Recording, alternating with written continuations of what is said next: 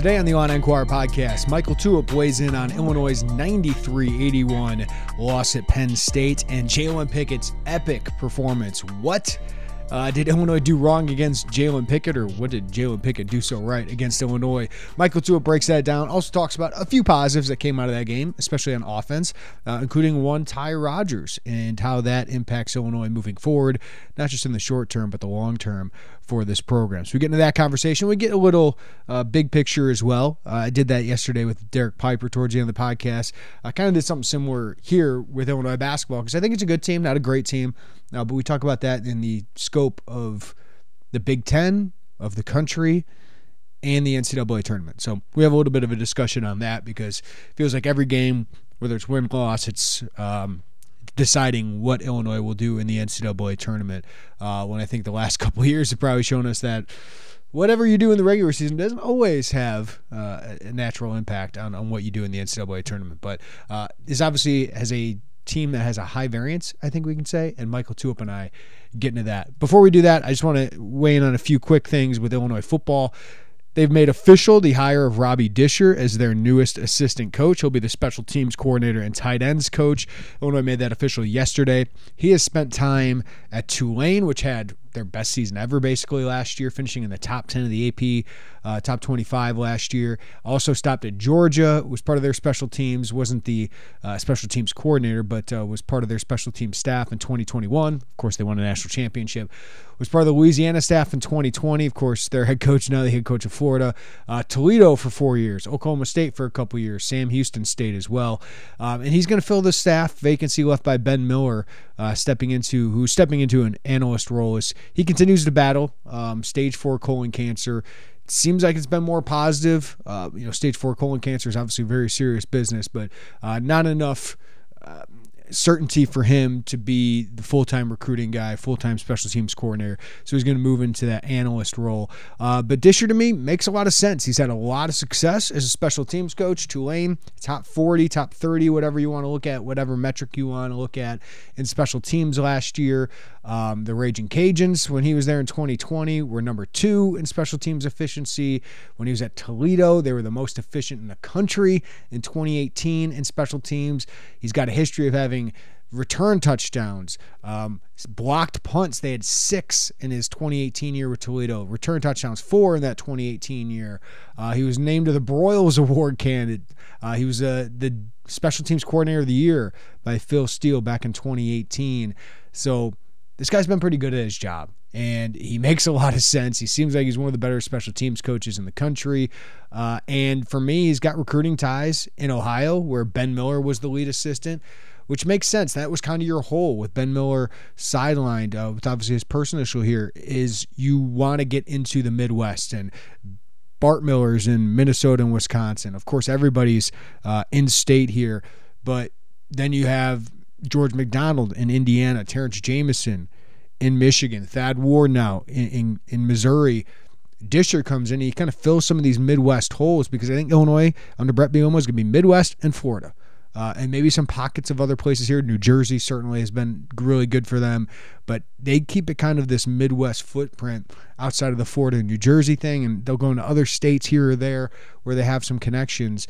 But Disher fits 2 of those places: Ohio, where he's from, or where he coached for Toledo, and then Kansas City, where he's from. Kevin Kane recruited Kansas City because he is from that area as well. So get another guy in Missouri, I think, is important for Illinois. But most of the value is here on special teams, which is really important. Illinois last year wasn't a great special teams team. They haven't been bad by any means, but Disher certainly has a very, very good resume. So I think it's a really strong hire in a offseason of hires that made sense. I think Thad Ward was a great hire as a running backs coach, overqualified for me. Fits exactly what they need in recruiting and obviously has the experience here. Charlie Bullen, unproven at this level as a recruiter, which we've talked about, but when you talk about the pass rushers Illinois has now and in the future with the talent they have, makes sense to have a guy who's coached some of the best pass rushers in the world.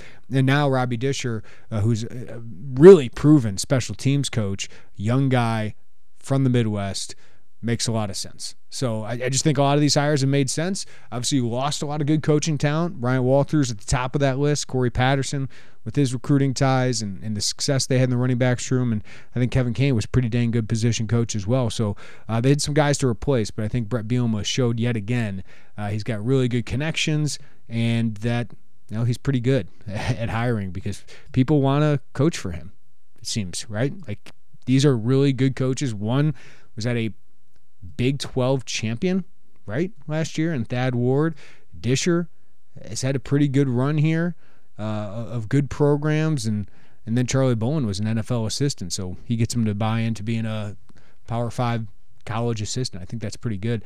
Also, made official that Terrence Jamison will be the co-defensive coordinator. I don't want people to overthink themselves here.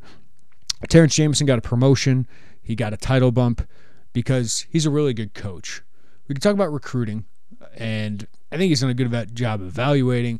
Obviously did not land the Chicago kids that you wanted at his positions where he was the lead recruiter. He did help recruit Malik Elzy, but he's been a phenomenal coach.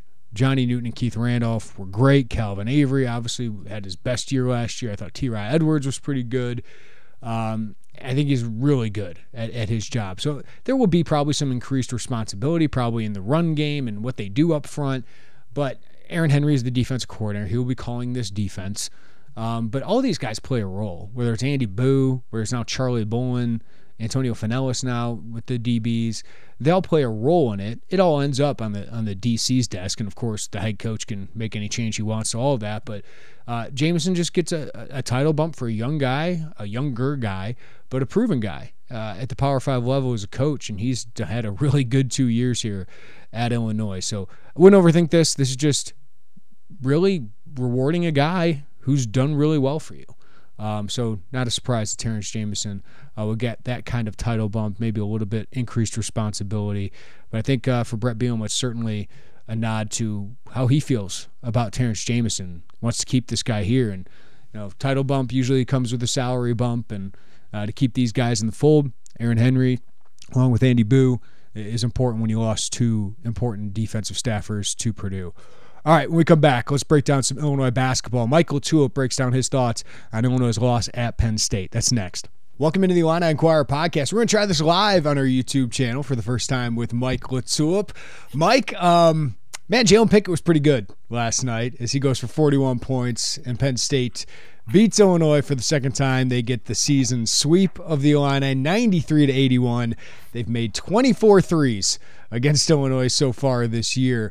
So why does Illinois have so much issues with Jalen Pickett and this Penn State team, Mike? Well, it is a unique matchup. And I'll stick on the defensive side of the ball because for the most part, I actually thought the offense was pretty good last night. And I think you can build on a lot of things on that end. The issue with playing a team like Penn State, particularly for Illinois, is I look at it as like 90-10. So your length and your versatility and your size, 90% of the time, that's going to be an asset for you. And it's shown to be that for them this year. The 10% of the time that it's a downside is it makes you really screenable. So when you play a team like that, when Andrew Funk's setting screens, and we know Micah Shrewsbury is a tactician.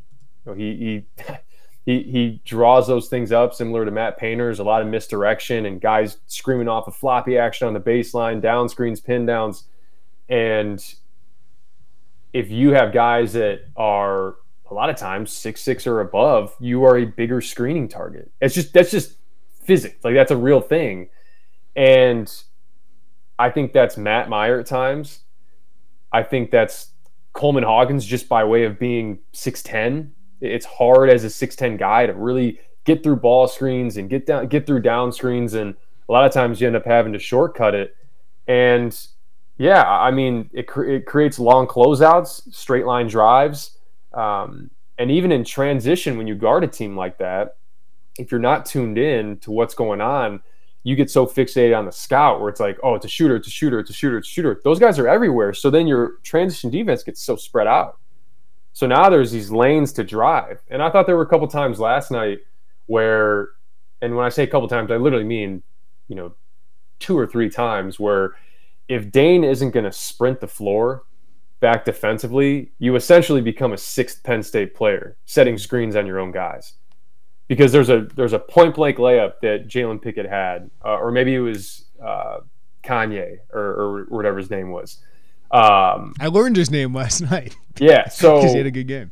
When he's driving down the middle of the floor, Ty Rodgers is doing the alley drill on him and trying to cut him off. And if Dane, you're not going to sprint and be head in the hole and get down to protect the rim, you just get in the way. So Ty Rodgers had to adjust because Dane was still sprinting by, and he's able to get a straight line drive to the basket. So little stuff like that, but I wasn't overly concerned. I mean, you had a guy last night that had 16 field goals, and I think 2 of them were layups. I know it seems like a trend with a couple of these guys with what Perkins did the other night, but sometimes you catch these players on these nights where it just doesn't matter. There were some possessions of good defense that ended in makes for Penn State, and guys just kind of fed off of that, and it grew and grew and grew. But I'll say this: it's 72-63 with about 8.5 minutes left, and Terrence Shannon's lining up for a wide open 3. Mm-hmm. So through all of that, you're potentially have a 2-possession game there, which I think is encouraging. You just can't let all this build. You need to be a assignment sound, like Coach Underwood talks about, and if you do that, this is going to be much more of a blip on the radar than something that I think defines this team. I mean, you do got to tip your cap, Mike. I mean, Jalen Pickett's game was unbelievable. 41 points for 15 of 20 from the field. Only 6 free throws. Like usually when you go off for this many points, like Carson Edwards a couple years ago, it's with a bunch of free throws in it. 8 assists, 2 turns. Played 39 minutes. I mean, just one of the best performances I've seen against an Illinois team, and one that's pretty good at defense. What makes him so difficult? What makes him so good? Well, he's uber skilled. I think we know that. But it's a perfect marriage. And when you mix the tactical element that Shrewsbury brings, when you combine that with his skill set and what he brings to the table, and then you throw in the personnel around him on top of it, that's how you get games like this. And that's how you get a team that can be this potent and dangerous, is because they blend all of that together. And for him, what was impressive is what you just mentioned. Like, he wasn't just parading to the foul line. I think he shot his first free throw with like 7 minutes left in the game. And then there were just a couple touch fouls that sent him back to hit a few. But he is, he's a guy that's shooting up on NBA radars. A guy that I think a couple weeks ago was the first time I had seen his name on a draft board, and that may continue to climb because he's that skilled. And look, I think for him, you just got to say, all right, how are we going to guard him? Because the personnel around him is what makes that really difficult. And you're afraid to throw 2 at him because of that personnel, and you're afraid to play him straight up. And the worst place you can be is in that gray area, because that's where they pick you apart. Now, you can sell out doing one or the other, and I thought last night, for the most part, they said, we're going to play him straight up. We don't want these other guys to get loose. And you tip your cap, man. I mean, the step back he had on the right wing, he had 2 step backs over Dane for 3. It wasn't even like he was pulling Dane out, attacking, getting downhill. These were step backs, and if you're the Illinois bench, you're clapping, because that's the shot, if Dane's on him, that you want to force. Now, there's other ones that they busted some switches, a couple in the first half that led directly to him hitting some shots. The problem is those busted switches become even more hurtful to your defense, because now he's got it going. So now he's just popping back behind a screen and knocking it down. So guys like that, it's less about what's our game plan going to be. It's and I've mentioned it before. It's just, can you play with a little bit of deception defensively? And I thought Coleman did a really good job of that at times, and being a helper. Like, I'm going to sprint over and you're going to think I'm coming to trap. I make you pick up the ball. I pop back to my guy. Like, he can read that. He can pick that up.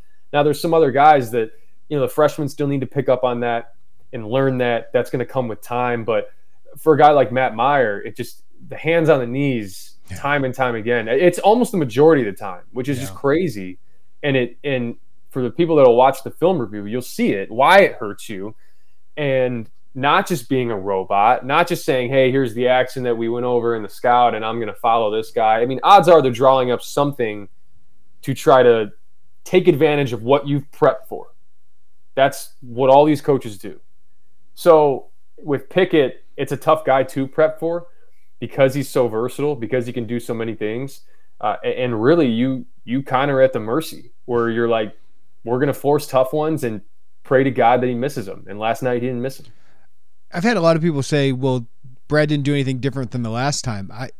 Mike, tell me if I'm wrong, but it felt like they did. I mean, they started with Coleman Hawkins on him. They threw Ty Rodgers on him.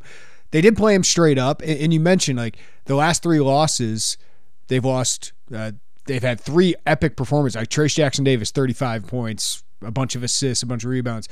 Tony Perkins, how many points? 32, career high, and got to the free throw line, which was a big part of it. But I guess that's the comment. They play straight up. Like they want their guys to be able to take that matchup and play. So what did you think of their approach to not just guarding Pickett, but Penn State? I didn't think it was a bad approach. I think Trace Jackson-Davis is a different story. I think that's one you really look at and say, maybe not.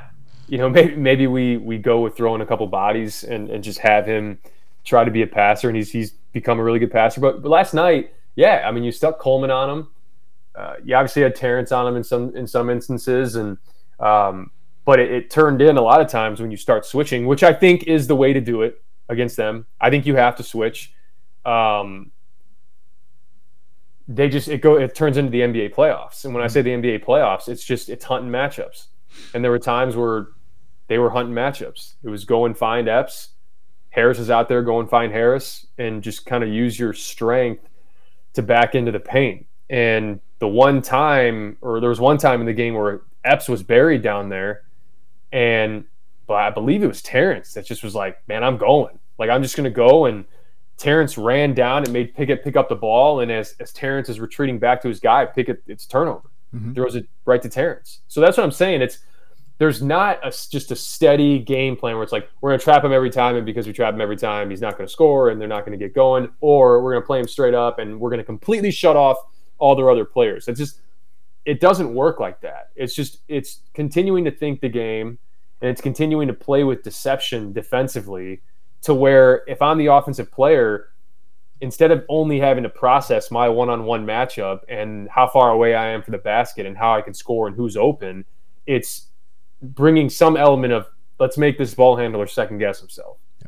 Let's make him think one thing, we're going to do another. Like that's where, and that's on the players too in the moment to have to realize that, because guys move and now you're on the wing, you're guarding, you're 1 pass away, you're 2 passes away, and just actively thinking, man, like, well, how can I disrupt here without trying to be a hero, obviously, and that therein lies the difficulty of guarding a team like Penn State.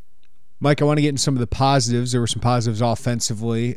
Penn State, not a very good defensive team, but still, you will take some of these.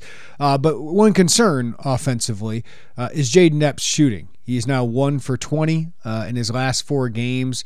I think it's the last 8 games. He's 6 for 37. For a team that, besides Matthew Meyer, doesn't really have a reliable shooter right now, how concerning is Jayden Epps' slump here, and what do you think is the reason for his slump? 6 for 37, 1 for 20. I'm not going to say I'm not concerned. He has proven that he can make shots, but Jeremy, you know how I feel about low trajectory guys.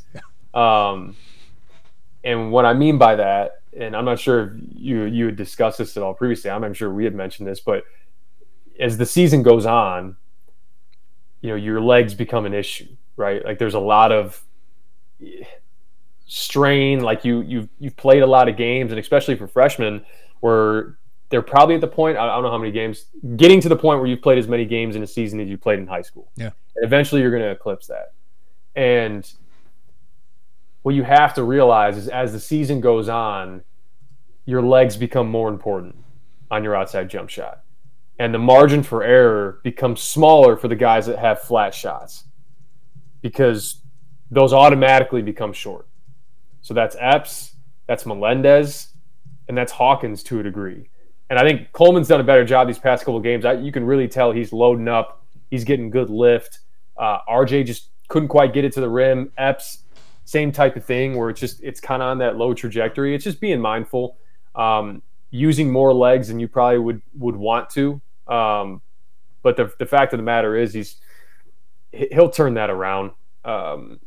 You want it to obviously happen at some point where it's like before the season's over. Yeah. Because we're getting there. But yeah, not concerned with him. And he's doing so much defensively and making an impact around the rim and putting pressure, getting downhill, that the 3-point misses become less of a thing that can sink your team. Dan commented, he said, doesn't RJ have a high arc, but it's just short a lot? Like, yeah, how would you describe the difference between those shooting slumps right now? Though RJ made one last night. Yeah, I mean, I wouldn't really classify RJ's as like high arc, but he probably has higher than the other two. The problem is I don't think he's shot ready enough. Yeah. So we've talked about before on the film reviews where when you catch the ball standing straight up, you got to go back down to come back up. And that introduces a lot of different variables. Whereas when you're just shot ready, like the Luke Goody, like he was last night in the right corner when Ty delivers that pass, you take that whole step out. Now you're already down. All you got to do is go up. So to me, that's RJ's biggest issue, shooting the ball. But the one thing you can never do as a shooter is have somebody sit there and be like, he doesn't look very confident. Yes. That's when you're in trouble. Yeah, Jaden looks confident still. Jaden looks confident. And I mean, what was he, 0 for 7 last night? Kept firing him up there, Mike. Shoot, yeah. I mean, he's at least not scared to take him. I don't know if I think I quoted the Dion Waiters thing where he's like, I'd rather go 0 for 13 than 0 for 2 because at least I had enough confidence to keep shooting. So you want to be good ones, obviously, but I'm not overly concerned with Jaden. Just on Luke Goody real quick, like this is kind of what I expected, Mike, right? First game, get a couple minutes. Second game, make a shot. But he's still feeling himself out like everywhere else. It's a process, right? But man, he makes that one, Mike, and I'm like, that's what they need. They need somebody who can do that. Hit corner threes and not kill you anywhere else. He's a stem the tide guy, right? Like he did it against Houston last year. I think I don't know what the exact score was of the game. It was maybe like it was one of those weird like 19-10. You know, they're a 5-0 run or 7-0 run from maybe putting this thing away.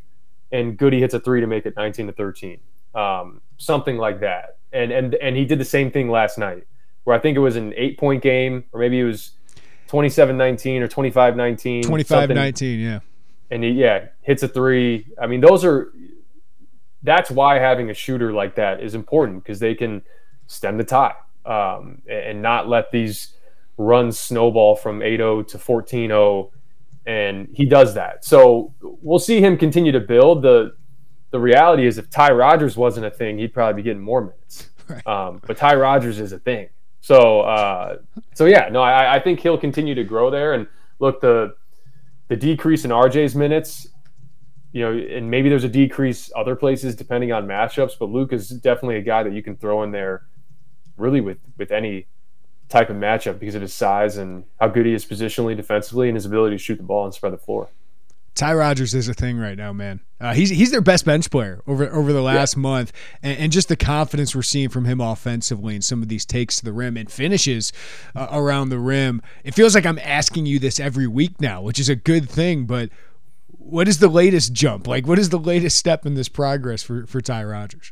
Well, the latest step is where you see him being implemented in some things offensively. I think you know what he does defensively, but you know that stack action that they run to pop Matthew Meyer and Terrence Shannon out to the wing. Ty was in that last night because you can follow with a ball screen. He's good in ball screens. That the cross screen action out of spread on the baseline that they usually run for Matthew Meyer, they're running it for Ty Rodgers because he's so potent down there. And the baseline out of bounds play that they run for Terrence Shannon to rip with his left hand downhill, they're running it for Ty Rodgers. So his emergence, I know he was 2 points a game, 2.4 points a game going into last night. And at this stage of the season, I don't know what it is this morning, like 2.8. Like even in a 10-point game, you don't move the needle that much. But for him to, he just, man, his physicality. When he plays within himself, I mean, he put Pickett in the basket. He put Lundy in the basket. I mean, those are older guys, man. And he's so quick off the ground. And that helps him not only finishing around the basket, but it helps him on the glass. Because when the shot goes up, he's off the ground quicker than most guys and can get a hand on a ball and keep balls alive. And he's getting so much good exposure to drawing tough assignments in this league. This is very rarely, or is it bestowed upon you, this, hey, you're going to guard Jalen Pickett, right? It was Sam Griesel a couple games ago, and he's guarding a lot of good players where typically you try to hide freshmen, right? And that's not the case with him. And he's willing to accept that challenge. He's taking it on. I still think he's going to turn the corner at some point and not get these freshman calls. That he got another one last night, which is just Terrence Shannon does the same thing. It's not a foul, but it is for Ty Rodgers, and he's going to continue to battle through that. And that's why I said the trajectory for him, not only as a player but defensively, is better than what it is now. I mean, that goes without saying because he's going to continue to grow, but he's going to continue to get away with things more defensively when he's more respected in the league. That's just the way it is. Trent has that. Terrence has that to a degree. That comes with time. So I'm excited. I think this is kind of what we envisioned for him, where he's making an impact on that end. And then if he's scoring in double figures, man, and doing it in bursts like he did last night, where they kind of kept going to him. And you saw the Penn State bench, they're throwing their hands up because there was really nothing that you could do. And that's a pretty strong development for this team, is to have a guy like that emerge like that off the bench. Last 4 games, 6.5 points, 7 rebounds, 1.5 assists, 1.3 steals, 1 turnover, so positive assist to turnover, 78% field goal. If you go last 8 games, he's got a couple 0 points in there. It's 5 points, 6 rebounds, 1 assist, 1 steal, 72%. I do think last night, and some of this offense, like, next year you got to find somebody who can do some of the things Terrence Shannon does, and you brought it up there, Mike. His ability to take it off the bounce, create for teammates. He's got that kind of ability. Obviously can't shoot like Terrence does from the outside, even if Terrence is a little inconsistent. But it gets you really excited, not only for this year, but for the future of Ty Rodgers, because we're seeing what made him a top 50 prospect. It was not just rebounding and defense, which he's great at. He's a good offensive player, even though he's not what I would call a shooter. Yeah, and I think the switch to the spread helped him a lot. Yeah. When they were 5 out, it was harder to disguise him as a non-shooter. You really had to stick him in the short corner and put him in that little rover spot to get something out of him offensively. And now there's so much movement, and you can get him in that get action and, passing, going and getting back, coming off a ball screen, dribble handoffs. And that's where I think he flourishes, is being able to attack and get downhill and rip drive and, put you in jail. And he's such a good finisher. And because he's so explosive off the ground, his shot doesn't get blocked very often because it's hard to match that. So, yeah, moving forward, not to dive into next season, but yeah, it puts it puts the onus on the staff to say, all right, the Terrence Shannon. Yeah, I'll even say it here in mid-February. I mean, the Terrence Shannon and Matthew Mack experiments worked. It's worked, and I think it's a feather say in it the louder. cap. Say it louder, Mike, because I get it. It's not always consistent. There's some flaws in their games, but these two have been all Big Ten caliber players for Illinois. Yeah, and there's a learning curve. Yeah, and I think anybody that watches this season transpire probably will have more of an understanding next year if they go and address and reload in the portal that, like, this is going to take a second. We were spoiled earlier this year because you knock off UCLA, you knock off Texas, and you can kind of have a false sense of where you're at as a team. But look, what a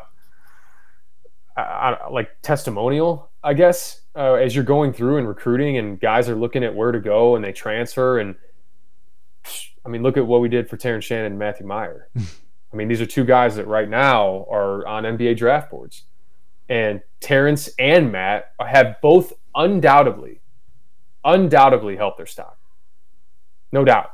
Like, and there's guys that have gone and transferred elsewhere that have not done that. Mm-hmm. It's gone the opposite way. So, like that's another element where if you can reload, and Ty is a guy that doesn't need the ball a million times. He can be who he is and have a really, really strong impact on the game no matter who's surrounding him. Yeah. So I think he's a guy that if you're a transfer, look like, man, I want to play with that guy. Because not only are you going to be able to still do what you do offensively, he's going to take some pressure off you defensively, man. Yeah. And, that's huge. And that allows guys to, keep their wind and be able to perform at the level that they can. And, Ty's a big reason for that. So I'm excited to kind of see the trajectory of that dude moving forward. Yeah, if all three of the guys that are NBA draft prospects go, which we would expect, Ty would be the next guy that I think NBA scouts are definitely looking at. Terrence Shannon, I want to talk real quick. 20 points, was 5 of 14 from the field. I just like the way he operated offensively last night, Mike. Aggressive. Mm-hmm. When he's aggressive, when he's getting downhill, it really does seem like a mixed bag of how he's being officiated. You'll see different crews let stuff go, and you'll see crews like last night where he was getting downhill and it was virtually every time they were calling it and he was getting to the line. So for him, he's just got to keep doing that. Sometimes he'll get the call, sometimes he won't, but the pressure that it puts on the defense and the strain that it puts on the defense, and if nothing else, you have a chance to put guys into foul trouble, or you create long closeouts and rotations. And it was a far cry from what he did in that first Penn State game, where I thought, he was just kind of out there. Yep. And you forgot about him at times. And for Terrence, you should never forget about Terrence Shannon. And last night you didn't forget about him because he was so ever present in the way that not only he was getting out in transition, but attacking downhill. I think he had 3 or 4 steals, getting in passing lanes, and he was good, man. And look, I know it's a loss, it's a road loss, but Coleman looked great offensively. Took a couple questionable ones in the second half, or in the first half, but looked good offensively.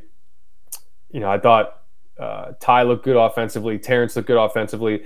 And look, for kids that are 18 to 22 years old, when they're feeling good offensively, it just permeates throughout their game. Mm-hmm. It just does. That's being what being a young guy is about. Is like when you see stuff going in, it opens up different things. So that's why I'm not overly concerned about last night. And I trust this Illinois team more to be a team when it counts to get stops, when it matters. I think they can do that. And it's the exact feeling that I had against Rutgers. When Rutgers got off to that blistering start, I may have been texting you during the game, but I was like, I'm not really concerned because I trust this Illinois team to get stops when it matters. And they're good enough offensively to flip that around, and that's what they did. And to be honest, the Iowa game, I felt the same way if they just wouldn't have fouled.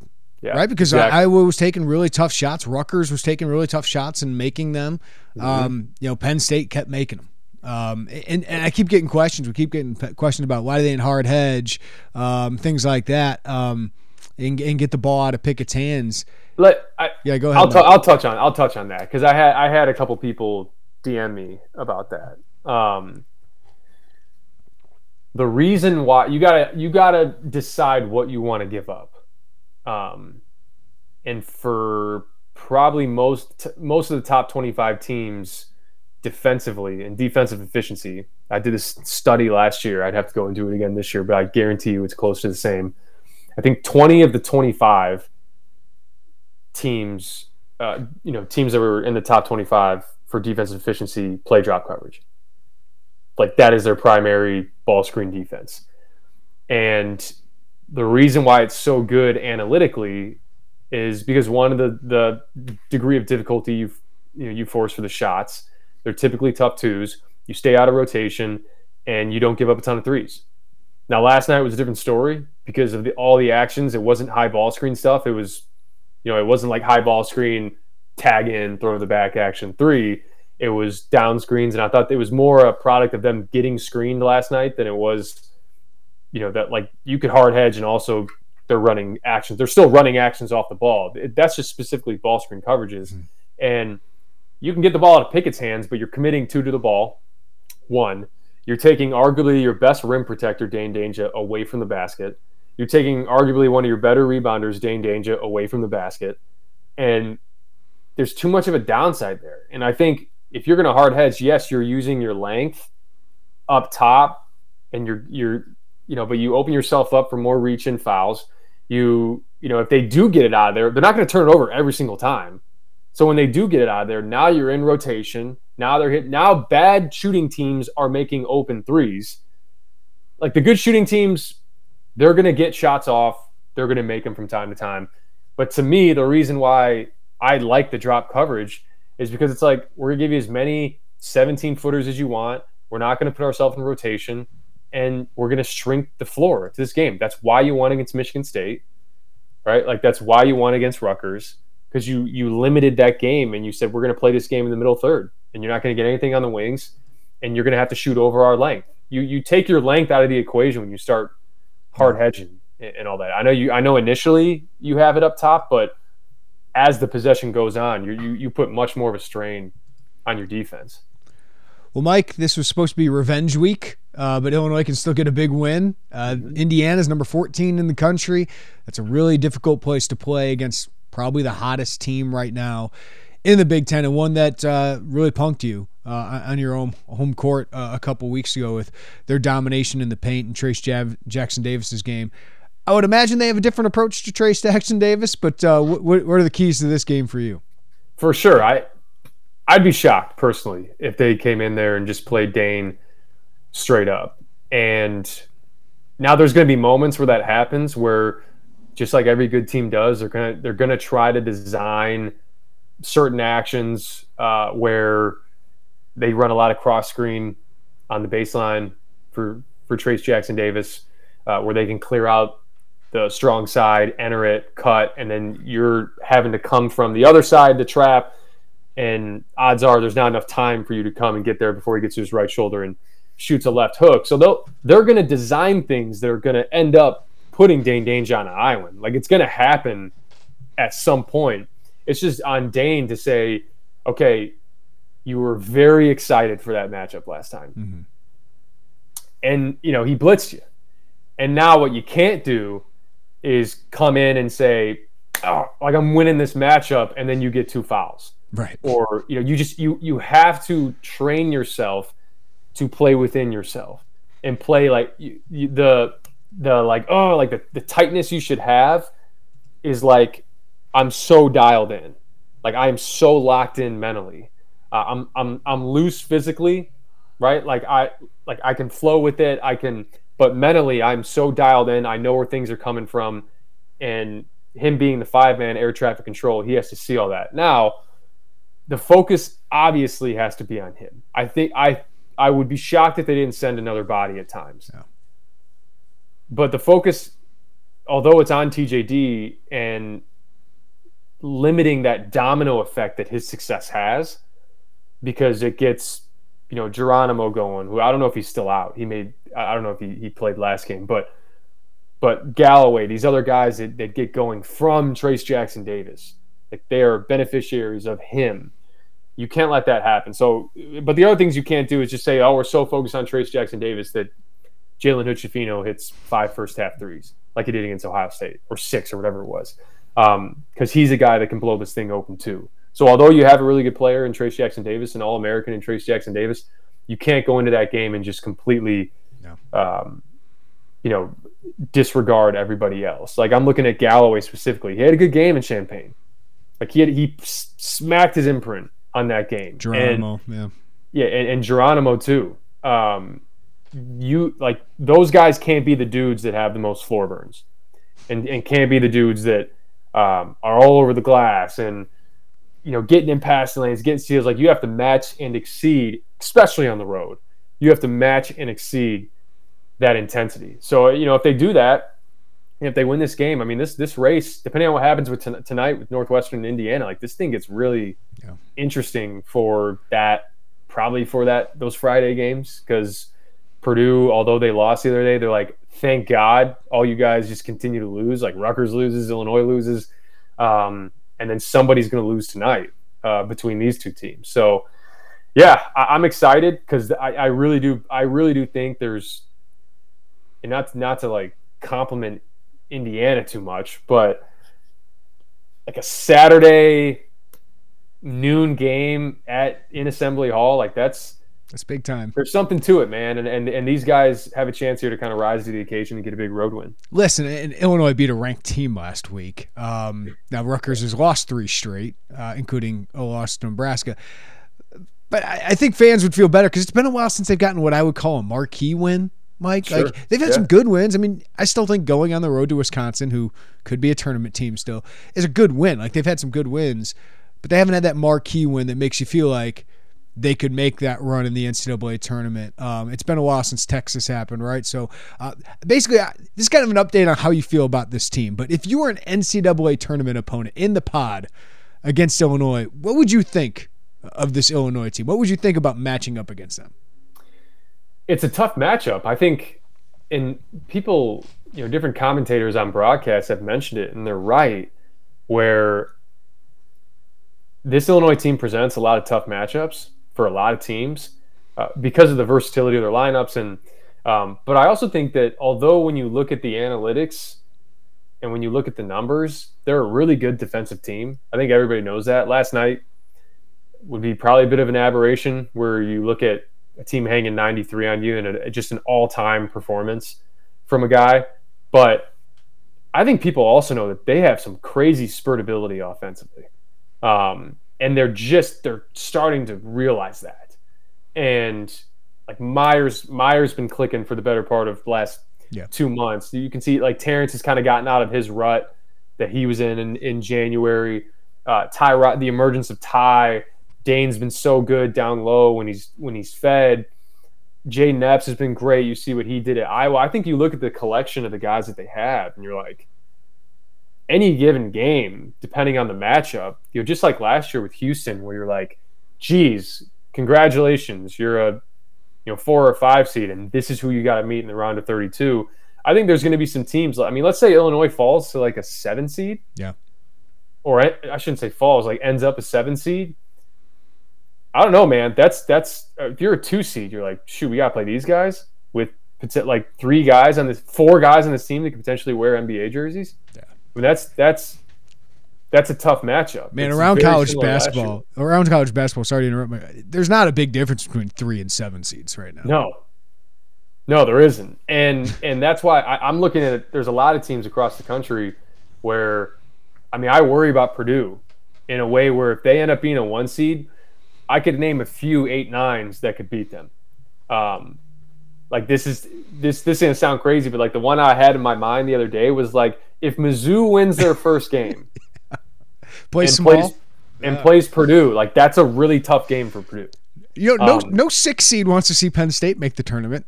No, like they sneak into that to Dayton, win a game and go. I mean, we've seen every year. I don't know. I know going into last year, I'd have to go back and check, but every year someone that wins in Dayton wins the next game.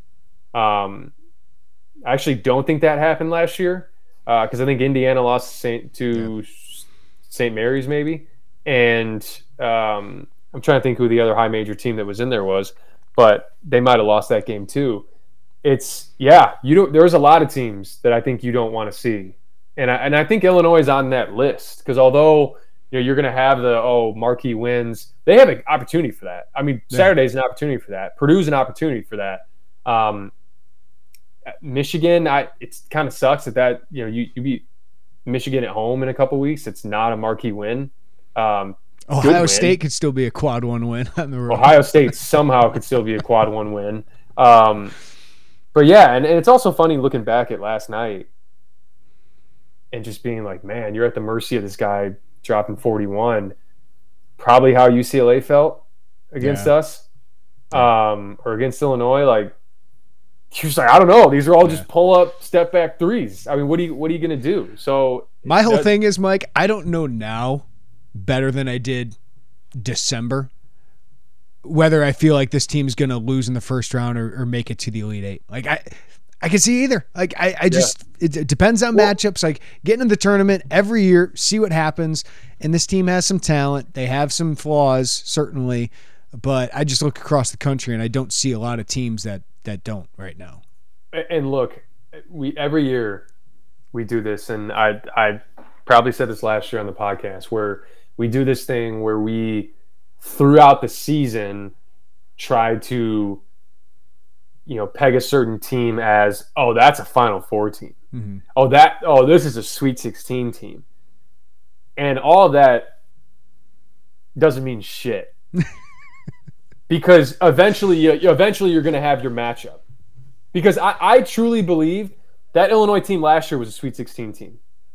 And they would have gone if they played any other 5 seed.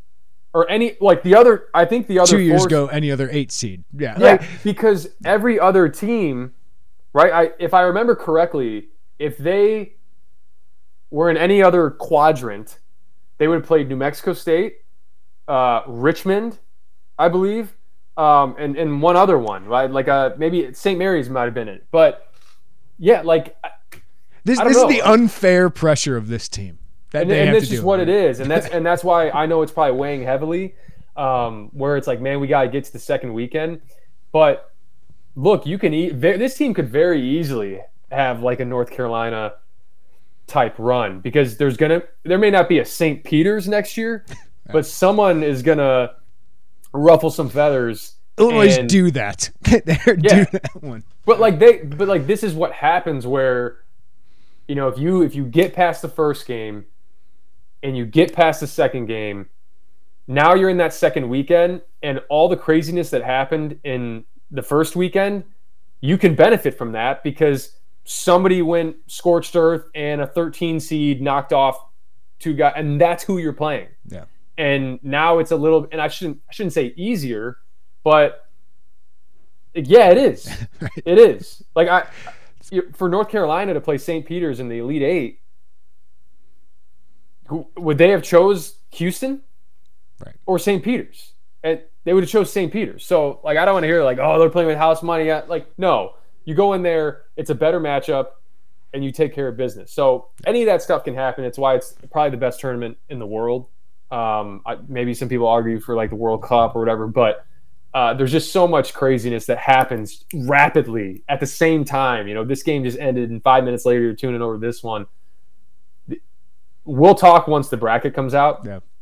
I can't project once that bracket does come out, because last year I remember it came out, it was like, it's gonna be tough.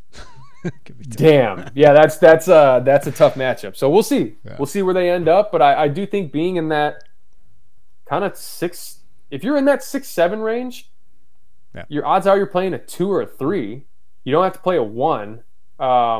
Crazier things can happen. So I don't know. I'm excited. I probably went on too long of a tangent. No, but this tournament gets me amped, man. Yeah, and I saw somebody comment, like, I don't see an Elite 8 team for a second. I'm not going to project them to do, but I'm saying, like, I can't write that off with this team. Like, I've seen them be good enough, and if they get the right matchups, that's what it's about. If you're playing well at the end of the year, and they've won 8 of 11, right? They've still won 8 of 11 here. It's not like this team has been playing poorly. It's a good team. I don't think it's a great team. I don't know if there's a great team in college basketball right now. Well, I mean, look at, if you took like a temperature check for each fan base going into the NCAA tournament, take the 2021 UCLA team, right? If you pulled their fan base, they going into the NCAA tournament, they lost at Colorado, at Oregon, lost at home to USC, and then got bounced by Oregon State in the first round of the Pac-12 tournament. They lost 4 straight going into the NCAA tournament. And I guarantee you, if you pulled that fan base and said, we go into the Final Four, they'd be like, what are you smoking? North Carolina last year. But they did. North Carolina last year. They were on the bubble like 2 weeks before. Same thing. And the common denominator between those two teams is they have talent. Yeah. It's not like this scheme that they've had to like just wring out as much as possible to try to get to the tournament. And then, oh man, we got to have some things like this team has talent. It's just a matter of matchups and how that talent plays. Because if this talent on this team, Terrence Shannon, Coleman Hawkins, Jaden Epps, Matthew Meyer, Dane Danger, if those all hit at their apex like UCLA did a couple years ago with Hawkes and Johnny Juzang and Cody Riley and all those guys and Tiger Campbell, sure, this team can make a run. Absolutely. They got the talent to do it. Now it's just a matter of going out and doing it. Or they could go 3 for 24 from 3 and struggle in the first round. Absolutely. This team is that could happen too. Michael Tulip, great conversation, man. Appreciate it. Appreciate it, man. Great stuff as always with Michael Tulip, and that's going to wrap it up here for the Illini Inquirer podcast. Give us a follow, rating, review wherever you get your podcast. Check us out on YouTube. Hit the like button, hit the subscribe button while you're there, and check out the latest on everything Illinois basketball, football at Illini Inquirer. I will be starting to put out my 2024 focus in recruiting, starting with the quarterbacks. Illinois has offered one guy so far, so I give my thoughts on him and just Illinois' approach to quarterbacks in 2024. Be on the lookout for that coming up. And, of course, Michael Tulip's Film Room just posted that, so you can check that out at IlliniInquirer.com. You can go VIP for just $1 for your first month. All right, everybody, have a great day. Take care of each other. We'll talk to you next time right here on the Illini Inquirer podcast. Bye, everybody.